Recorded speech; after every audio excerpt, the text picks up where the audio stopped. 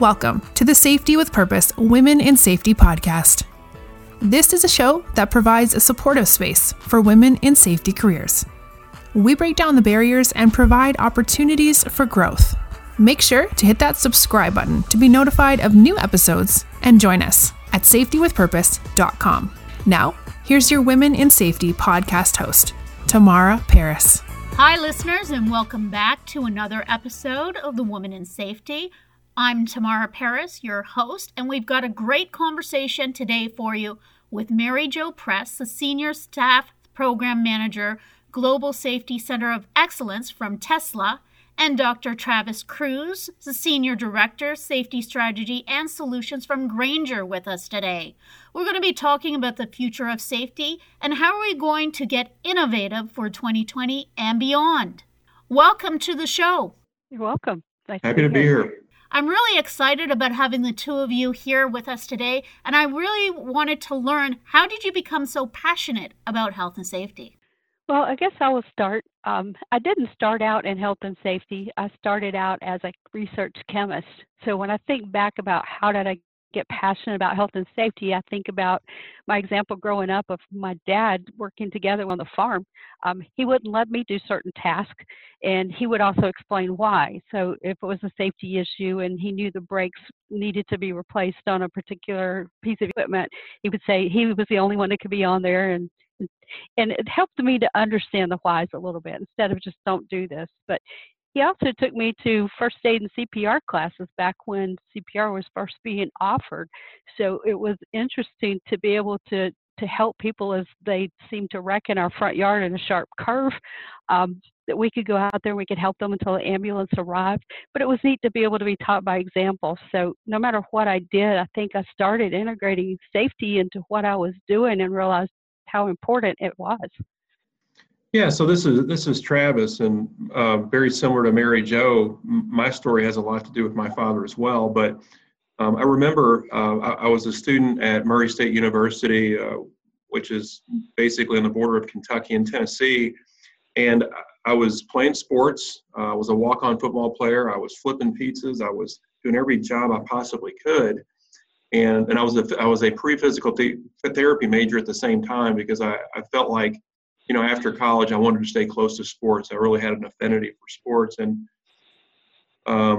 as time went on, pulling B's and C's, I guess you could say, in school at the time, I was working hard, playing sports, as I mentioned. I was proud of those. But at that time, it was very competitive in physical therapy. So I spoke with my advisor, and essentially they said, hey, you really need to consider doing something else because you needed a 4.0 to get into physical therapy school back in that time. And so I was a little disappointed in that. But a good friend of mine who was also from Louisville, Kentucky, my hometown, said, hey, come over and look at this Department of Occupational Health and Safety. And so I went down there and took a look and said, it's all about helping people. And industrial athletes kind of came to mind, I guess, at the time. And I saw big corporations like Ford, General Motors, Intel Corporation, you name it, coming down to select students. Salary ranges looked pretty good. And as a young person, I probably wasn't the sharpest tool on the shelf, but I knew that when I got out of college, I wanted to be able to make decent money. And it seemed like this was a unique opportunity. So I switched fields, jumped over to the Department of Occupational Health and Safety, a lot of influence from Dr. David Kramer. And as I was thinking more about it, my dad at the time was a union steward at Ford Motor in Louisville, and he recently had taken on the union responsibility at the Louisville assembly plant, making the Ford Ranger and the Ford Explorer with health and safety. So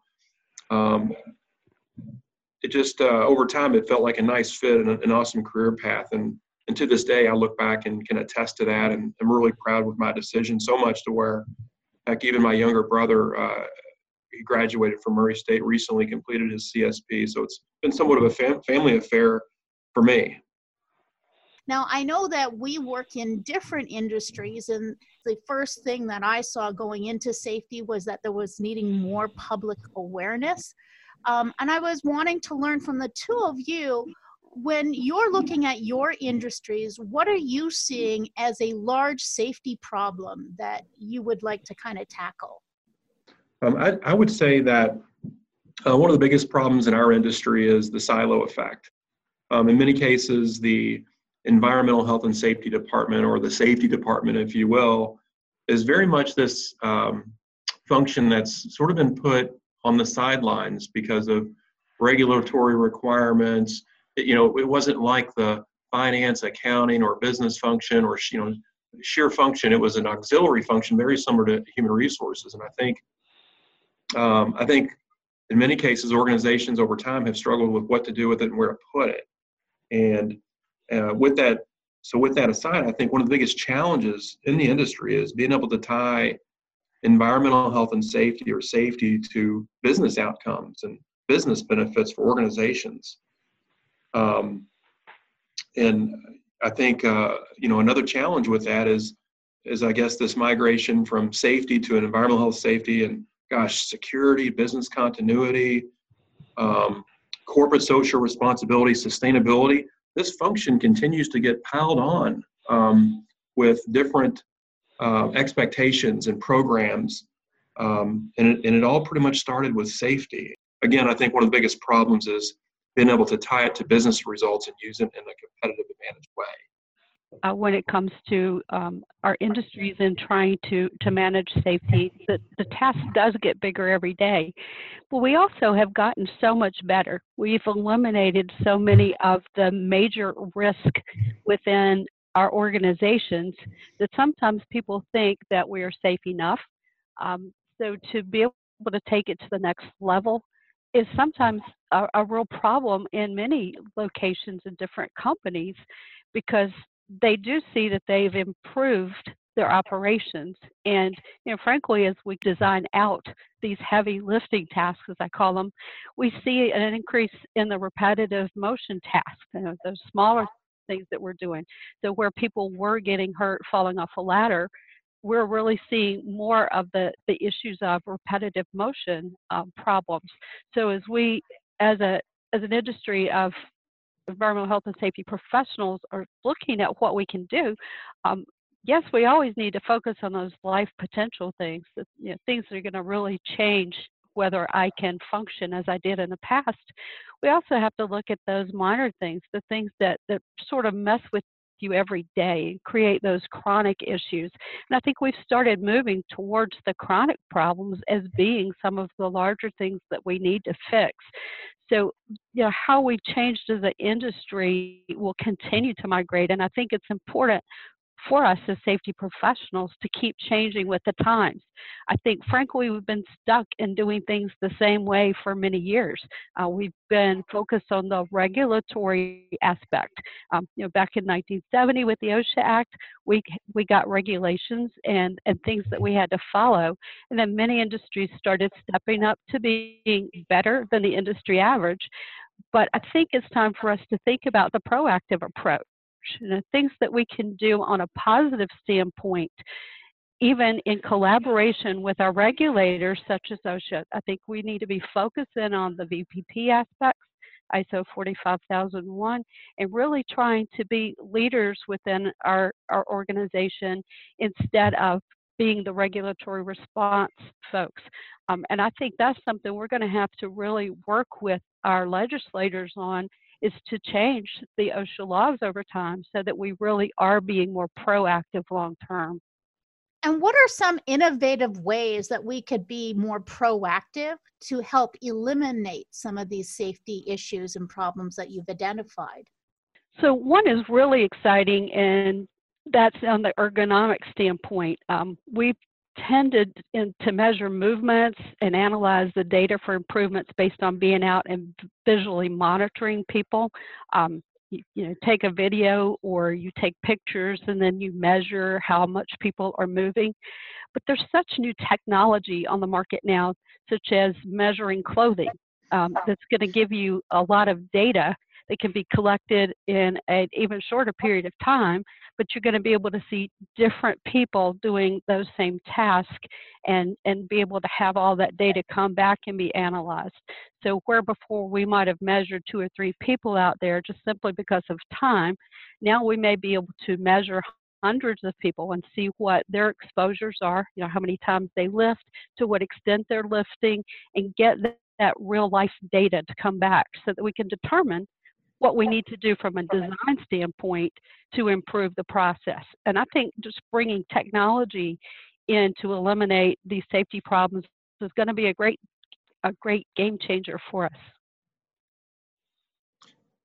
And Tamara, just to couple on with Mary Jo's comment, she provided a very good one around ergonomics and some innovation, in that direction. And I would say that, one of the problems that I introduced really was around, the pile-on of the safety profession or the EHS profession, all the things that, individuals get asked to do. And we can't forget that typically environmental health and safety is considered an operations expense within most organizations today, especially manufacturing.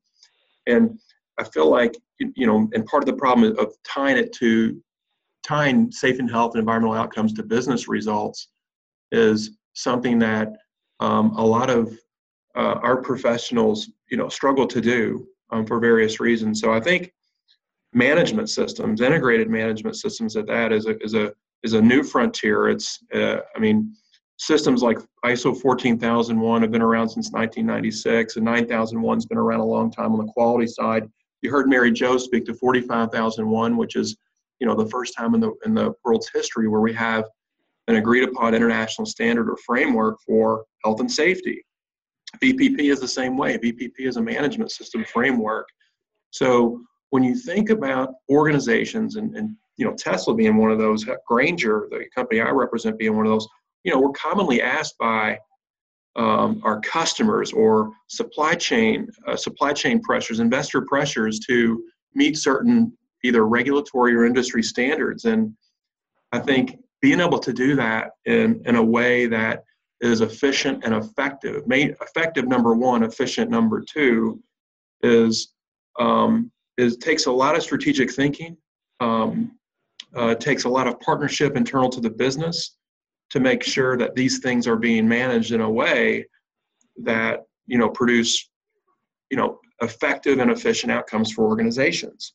So I think the integration of management systems is a good way to do that, and I certainly saw that in my Honeywell days when Dave Cote, our CEO at the time, said, "Hey, you know what? We've got an operating framework within Honeywell. We've got a tremendous amount of variation that's happening from plant to plant. We have to do things safely. We have to do them in an environmentally responsible manner. And by the way, we have to have high quality and meet the customer's requirements." So they introduced the Honeywell operating system, and that was essentially Honeywell's way of integrating all of the requirements and things they had into their operating norms. And I feel like that is an innovative way to think about how we tackle some of these problems of the different standards, regulations, and whatnot, or that are being instituted in our space. I wanted to circle back and dig a little bit more deeper on what you were talking about, the piling on of different roles to the safety professional. I know this is something that's being really spoken about on LinkedIn, and we'd like to get your perspective on this. Well, I think it always starts, all organizations have their own sets of pressures. Not every organization is being asked, not all safety professionals are being asked to take on environmental. Many of them are, by the way. Business continuity, in some cases quality or sustainability, or even corporate social responsibility, all of these different things. So I think it all starts with like a materiality assessment. You got to take a step back as an organization to say, what's material to Grainger? What's material to Tesla? What's material to Intel Corporation? Meaning, what regulatory requirements are they subject to? What management system standards do they have globally? What customer requirements and what investor pressures and other stakeholder pressures are they receiving? And then you take all of that, and you say, okay, great. I now understand the issues that we have to solve for, or the standards. Do a big inventory of those, look at similarities and key differences between those, and architect, a singular system that the business, the organization in which subscribes to this can manage to. If you have multiple management system frameworks and whatnot in an organization, it leads to organizational chaos and inefficiency. So I do believe the remedy for that is it starts with materiality assessment, and once you've completed that, architecting a system based on the needs that you've identified. So I have a little bit different approach to the pylon question that you mentioned. Yes, we are given many additional topics to take on, such as adding security or sustainability. And I've actually found that as you do put those together, sometimes you also get synergies of those things coming together. So you have the opportunity for the security group to help with emergency response and being a partner with you for any type of responsiveness that you need to have for your site or for your company. The other is sustainability and environmental go hand in hand as well. And I started out my safety career doing safety independently.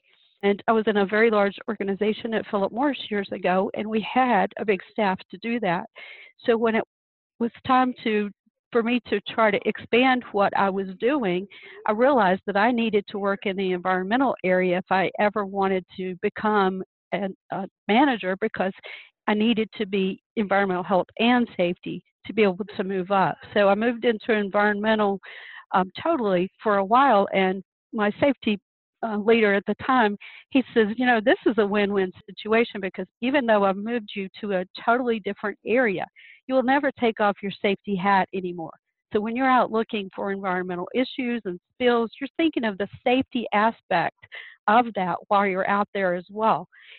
And I really took that to heart, because, whether I was wearing the environmental hat or the safety hat or a quality hat, I found that those things really were interrelated with each other.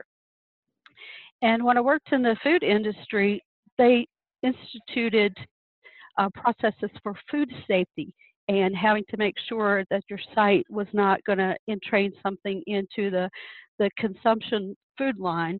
So as they were trying to keep things clean and make sure you had good processes and have things in an orderly fashion, that helped my safety as well. So it was great to be a partner with the food safety team to help make sure that we were doing things that not only helped the food, but it helped my process safety, helped environmentally. It helped us to look at taking out the higher hazard chemicals within the area and trying to convert to something perhaps water-based, for example. So I really did see those things working hand in hand with each other. I think the real issue when it comes to pylon is when you're asked to do more and you don't have the resources to do that. And I think that's where we can collaborate with each other within our professional organizations to find out what others do and how to deal with it. Because the real issue is you don't have enough time in the day to do what you've got to do. Whether it's just in safety alone or whether it's in EHS, SS&S, as you start adding all the security, sustainability, and things like that to it. The issue is, do I have enough time in the day? And I think that's where it comes back to Travis mentioning what is material to your organization, and focus on the priorities and try not to get bogged down in being so overwhelmed. It's not the fact that I got more things added to my plate. The issue is I got more things added without having more resources added. So I would just suggest sometimes it's not best to fight back about things being added, but fight for the resources that you need so that you can manage them well. And Tamara, just to prey upon some of the things that Mary Jo said, which were excellent. What's great about this is I've known Mary Jo for probably 2 years now, and I just learned something new about her that we have in common. I actually worked at Philip Morris as well as an intern many years ago, and in cigarette manufacturing. So it's just a very small world. But sometimes when you think about let's stick to the concept of pylon for a moment. why are safety professionals taking on environmental? Why are they taking on some of these other aspects? And I would say that, when you take a step back, sometimes the only difference between a quality incident, an environmental incident, and a safety incident is impact.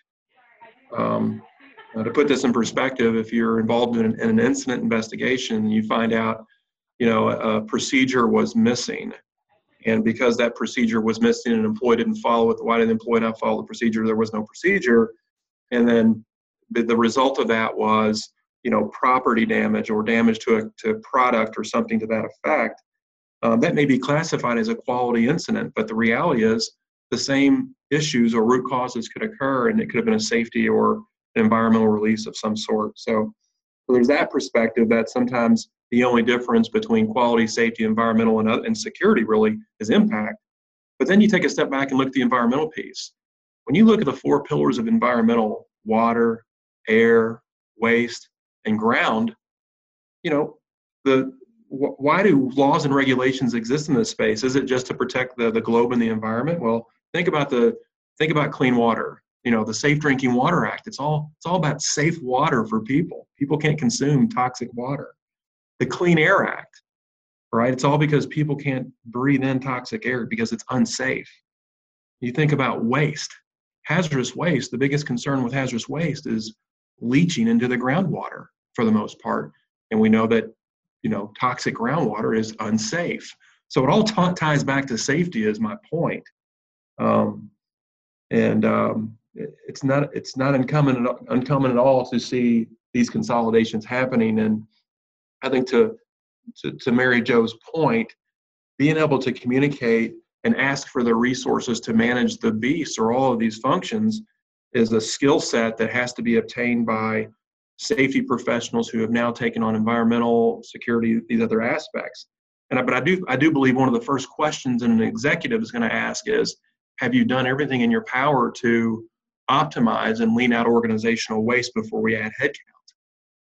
And that's where I think integrated management systems come into play. And I think that's also going to be the beauty for us all as we move forward in an ISO type environment. We're seeing the framework for the quality and the safety and the environmental being similar. So when your organization is going for ISO certifications, if your base framework has already been laid, or the foundation for one program, the ability to move to the next program and the next is so much easier because, again, your foundation is already there. It's already set, and then you can build upon that for your next topic. Agreed. No, absolutely. And as you said, it's about lean management and making sure that you're gaining the resources that you need. Now, if you could help create anything to help solve this type of problem for your peers, what would you be proposing? Well, I think about all the problems that we need to solve when it comes to safety. There's a fun exercise that came to mind that I did with a sustainability presentation. It was done by Pete Zaglisky of the CBIN Foundation. He showcased some out-of-the-box thinking as a way to help invent his process for how to remove plastics and other waste from the waterways. And he goes around to schools and companies sharing some of the things that they've done and also getting some support for their foundation. But when he did that for our group, our team created what was called a manta otter.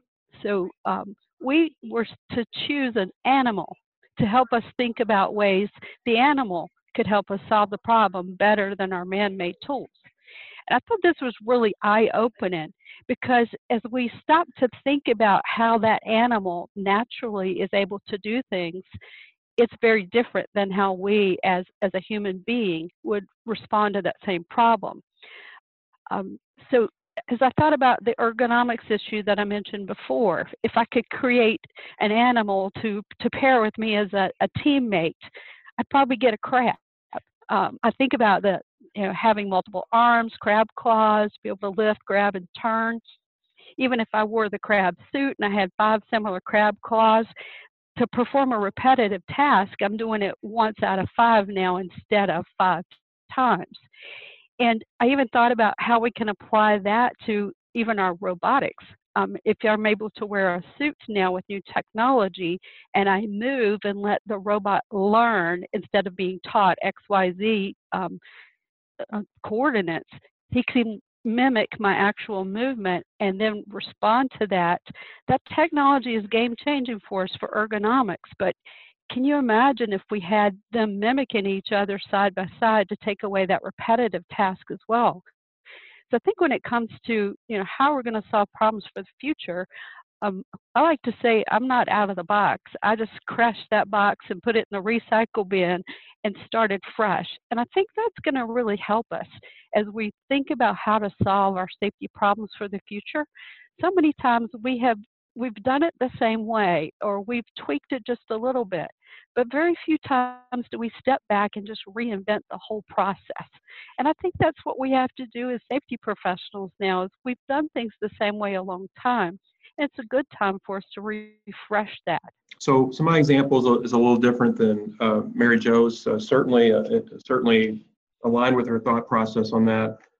I would say that relative to many of the growing issues that plague or challenge safety and health professionals to manage things in a systematic way that helps yield predictable results. I think an integrated framework is something that can be helpful. And I heard Mary Jo talk about how if you have the 9001 framework, you can build upon that, and that's exactly what I'm talking about. And I spent 6 years of my life tied up in academia, if you will, as I was working in the semiconductor high tech industry, and I was essentially architecting a management system framework to help businesses of all sizes, small, medium, and large, think about what key elements might you have in an integrated management system, and how do you architect them in such a way that yields lean outcomes? Do it in an efficient and effective manner. So I put that together and ended up completing my dissertation on that topic, and I'm proud to report that it was actually released this past month in the Journal of Safety Research. It was accepted, and you should be able to view and see that out there now. But it's to me, when I think about a framework such as that, it's the foundation. It's real. When you're building a house, you've got to make sure the foundation is built correctly, or what happens after that. So I think in the particular example that I've provided, I think a framework is really what is needed to help manage the beast of these many different standards and issues that are plaguing organizations today. Looking at organizations, a lot of times safety is done in a silo. And one of my passion topics is really kind of breaking out of that. How could we be leveraging our organizational community, is what I like to call it, so that we can create more collaboration and collectively really identify problems that are needing to be solved? So it's not all weighed on one or two people. So I'll start with this one. And I think one opportunity we have is this, buzz term called big data analytics. And I feel like, part of the maturation of good management systems within organizations are starting to look across the operations for data to help inform decision making. So in the past, I think we would use terms like accidents and safety, right? And I think we've migrated towards the term of incident, knowing that you can have quality incidents, environmental incidents, safety incidents. Some of those will turn into an accident perhaps, and not to get too caught up in the terminology, but many organizations in the past, and I've certainly worked for or have seen some of this take place, will focus on those 9 or 20 recordable injuries, or 5 lost workday case rates, and they do a thorough job of incident investigation to get to root cause and causal factors, and they solve in that manner. Where I think organizations could really grow, and we could really tap into that organizational community, Tamara, that you mentioned, is to really partner with HR business partners, with quality engineers and quality leaders, obviously the safety and health or environmental health and safety department. Look at other forms of data that get collected within the organization and see if, incident investigation or analysis can be performed across the enterprise, looking for, causal factors and much bigger trends that can help influence, outcomes and behavior changes that could be a result of that data, and just using it in a more meaningful fashion.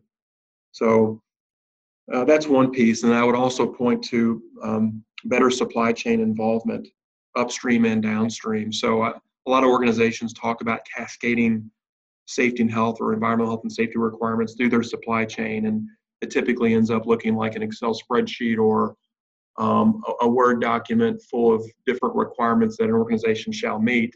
But what I rarely see and have seen in my career is true collaboration up and down the supply chain to make everyone better as a team and win as one team, if you will. So those are two things that I would point to as far as leveraging the organizational community to collaborate. And I will think of the organization a little outside of my company. I think about even our professional organizations that we interact with and how Travis and I first got connected as well. I think it's important for us to think about ways that we step outside of our own company a bit and think about our professional connections when it comes to environmental health and safety. Grainger has done a wonderful thing recently of pulling together some industry leaders across many organizations and partnering with the Board of Certified Safety Professionals so that we can look at what are the trends within our organizations that we need to be addressing. What are the problems? And then let's put some money behind that and let's do some research to be on the forefront of thinking about how we resolve those issues. I think those types of collaborations are going to be game changers because it seemed like before we had research doing their own thing independently. We had vendors doing their own thing independently. We had organizations, industries that we work in doing their own thing. We're all writing our own policies. We're all writing procedures, but they may have the same topic and background here. But we have an opportunity as we come together as this research group to say, here are the things that are trends right now that we are not seeing a solution for in our community, in our EHS community. And now let's partner with who can help us to identify the problem, get the data that's needed, get the solutions put together. And I think, that's going to be the real thing that we need to be focusing on going forward is how can we collaborate with each other to raise our profession and raise the solutions that we have for our profession. It's so nice to be able to say, I've got a problem here. Now I've got a researcher who's off working on that problem. And now I have an R&D group that's putting a product out for me to test to see if that's going to solve my problem. Instead of having to wear 3 layers of high voltage gloves, can I now work with the ANSI group and change the rules so that I can incorporate these things together? To me, those are going to be the real game changers going forward and working outside of our organization and really partnering together as an EHS community to come up with the things that are going to change us for the better and provide products and processes for the betterment. There's another group that I've been involved with lately. It's called the Transplant Automotive Safety Forum, and that's bringing together EHS people that work for various automotive groups and understanding we have a similar problem. We all sort of make similar things.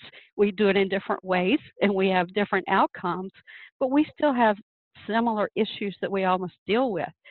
And it's so refreshing to be able to share, what's working for you or what doesn't work for somebody else so that we can learn from that and get the best of the best solutions.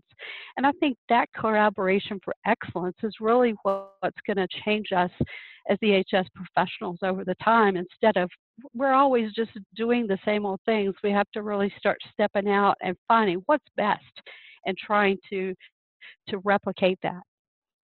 And Tamara, just an example of the collaboration. So I think of, what am I doing personally? So, and I think of Mary Jo. So, and my supply chain comment earlier about leveraging and driving action through the supply chain. So at Grainger, we have an EHS Innovation Council that, we pull from many of our big customers, Mary Jo being one of them, and we tap them a few times throughout the year and say, hey, what's missing in our industry and what can we do? What needs to change?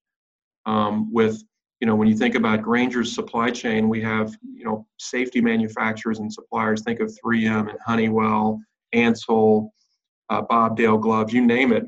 We have the ability to turn to them and say, hey, we're dealing with an issue where employees have to wear 3 layers of gloves to protect from an electrical safety hazard.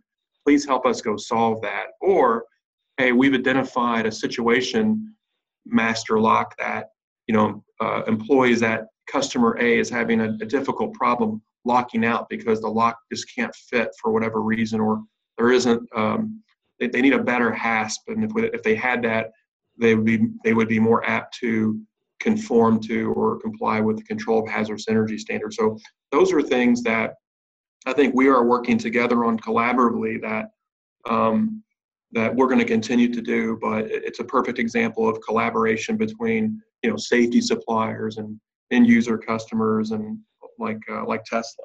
How do you think that in 20 years we're going to be doing safety differently than what we're doing right now today, where it's we're focusing on our own companies? Well, I believe that the community is going to continue, and when I say community, I mean stakeholders within an organization are going to continue to provide pressures in a good and maybe not so good way in some cases, right? To take on additional challenges, et cetera. So I think, when you look back at the ISO 14001 standard since '96, I think over the last 5 years, there's been to this day, there's been a 13% adoption rate that continues to grow consistently. So more companies continue to become subscribe to the ISO 14001 standard on environmental. Now that we've got this health and safety standard around 45001, I think you'll see more supply chain pressure, more investor pressure to become ISO 45001 certified. And I guess my point I'm trying to make here is you're going to see more focus on systems and compliance assurance methodologies, meaning you say you're in compliance, you've had 0 fatalities, but how do you really know that you're in compliance? I think you'll see more compliance assurance pressures. Obviously, more pressure from stakeholders that I mentioned, and more focus on competitive differentiation using EH&S. So you'll see more scenarios where companies will continue to focus on who they're going to do business with based on their EH&S and really their corporate social responsibility results. So it's going to play a bigger part in business. I think we're all going to be a little more ISO focused going forward. But I think, as I mentioned before, we're also going to have to push back with our regulators to get them out of the previous century and start forward thinking. And I think we have to do that so that we can be proactive and really try to set companies up for success. We want to educate first. We want to be punitive second. And that's not the environment we work in right now. So I think that's something we're going to have to try to push so that when we say we're 20 years down the road, that we are starting to make that flip a bit.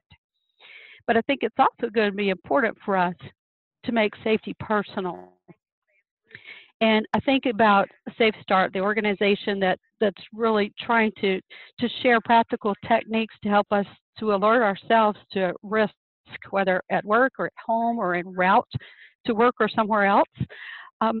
They provide training opportunities for workers, but they also provide free resources to those workers' families, such as helping with teen drivers or babysitters. And they've collaborated in the Canadian education system to teach classes about safety. And I think that's what it's going to take all around the world, is to share those basic safety principles as well as teaching them in our homes, because many of us think we're safe enough already until we have a child who's having to go through an experience, and then we want to protect them. I think about when I trained my sons how to drive, and as we're going down the highway, I'm telling them, this is a dangerous intersection. Always watch for people running the red light here. Or here's a blind intersection. Always be sure to look around this stone wall because a car can pop out at you. We have to start practicing having that kind of conversations with each other and making it integrated into our lives. We get workers that have already come out of the education system and they've not been trained on safety. We have to start with day one for trying to teach somebody who's going to go out and work in a shop or in maintenance or even in the office environment. They've not had those base skills that they really need to be entering the workforce. So I think that's going to be something that we're going to have to focus on so that in 20 years from now, we can say we really have moved the bar. No, I think that's very important thinking that you're bringing in. You know, it is time to move the bar, and we do have to have more conversations that are sharing our knowledge more at the practical level, as you're saying, the day-to-day, what people are doing, because not enough of that is going on. And I also, you know, it reminds me of somebody that I was speaking to, a health and safety manager several years ago, where he actually turned safety upside down. So it's okay to think of doing it in a different way for your own environment. You know, every little bit helps, and in reaching out of your own organization, like you guys have been doing with your councils and your forums, so that you're meeting other people that are in your industry doing safety, and then sharing, like, what problems do we have that are in common, and what kind of resources can we be getting in order to research those out and find some solutions. It's, you know, incredible conversation today. Thank you. But before we closed out, I wanted to ask if you could share with our listeners, what would be a very important piece of advice that you would want to share with other safety professionals? Well, I think about me. I've decided to step out of my box after many years and learn how to fly an airplane. And my instructor reminds me to look at my checklist anytime I'm moving to the next aspect of flying. And not because I don't know how to do it, but because I'm in a high-risk task. And when I'm performing a high-risk task, I have that checklist to remind you some things to do. Really does pay off. Sometimes we get complacent in what we do in life. And I think my biggest advice to share is try to avoid complacency. Have that positive self-talk. Think about your risk and think about, do I need a checklist? You know, if I'm preparing to go on vacation, did I really think about, is the air in my tires correct? Do I have a spare? Am I really challenging myself with my positive self-talk to get me safely to my destination and back again? I think that really helps us as we don't want to be complacent in doing the same thing day after day. We have to remember we do have risk in daily life.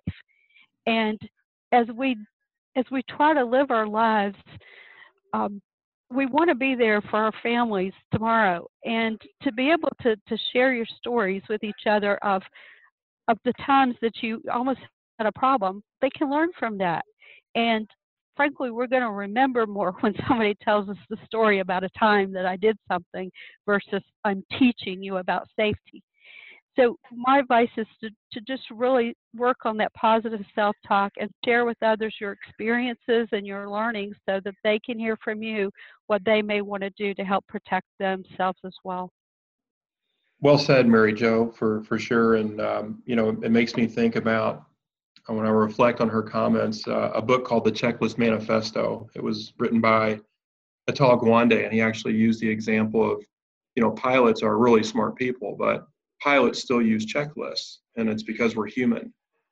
And when you think about those high risk items, and really in many cases non-high risk, that book is all about how to get things right. And the power of a checklist is indeed extremely powerful. So awesome catch, Mary Jo, and great way to end.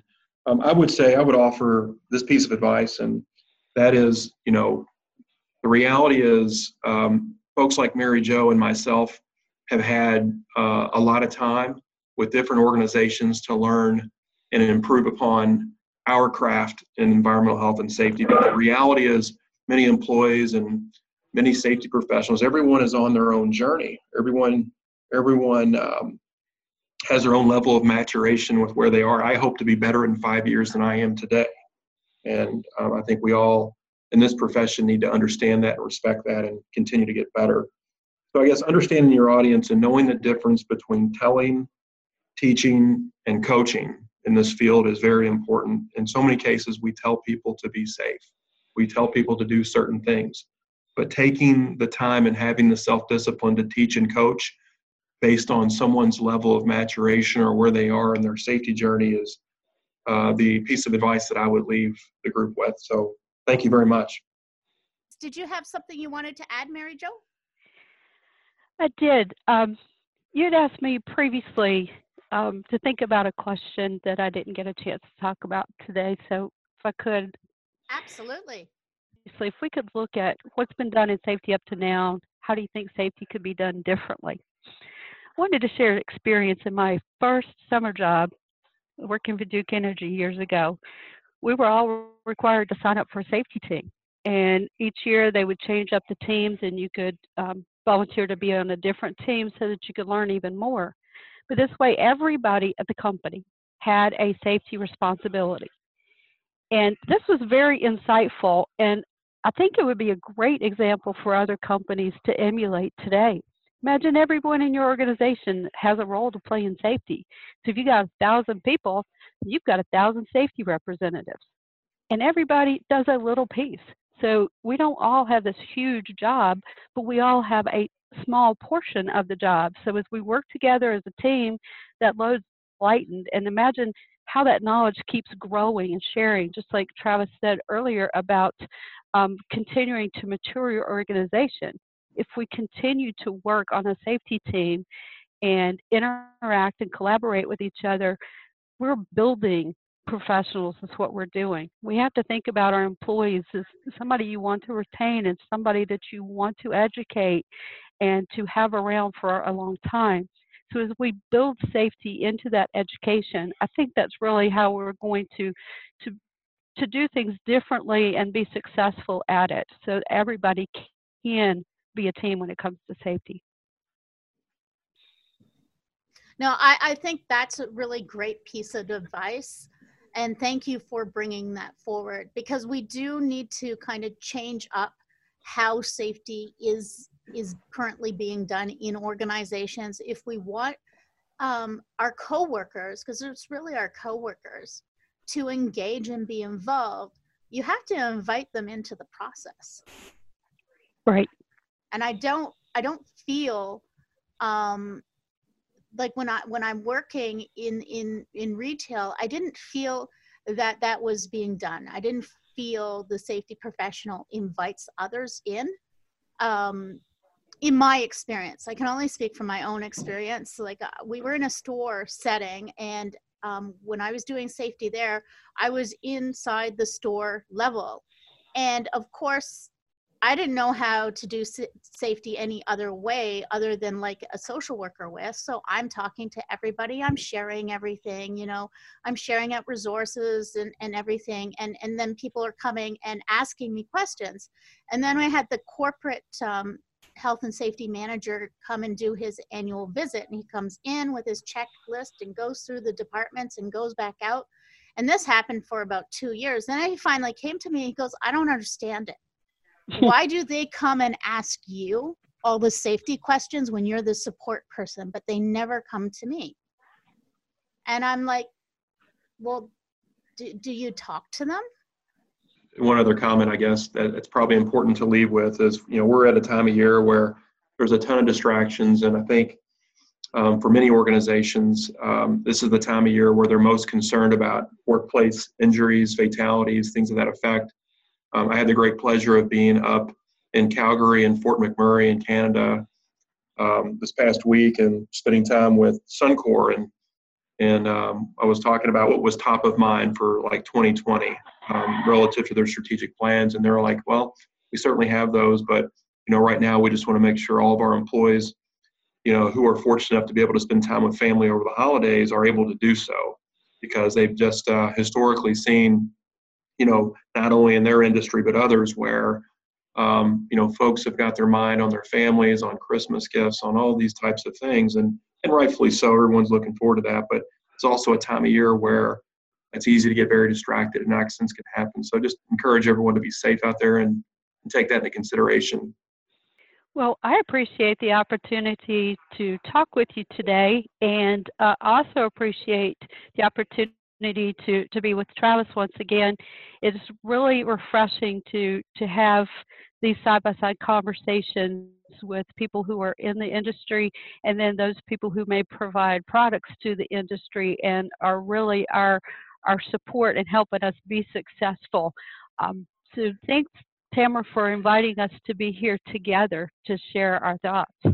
Well, thank you both of you for joining me today. It was a great conversation. I appreciate it. Likewise. Thank you. That concludes my conversation with Mary Jo Press from Tesla and Travis Cruz from Grainger. We hope you found this episode informative. For more information, please see our show notes at safetywithpurpose.com/women in safety. Please visit safeopedia.com, where you'll find many safety resources in the form of webinars, articles, Q&As, and white papers. Until next time, stay safe. Thanks for joining us. We hope you enjoyed the Women in Safety podcast.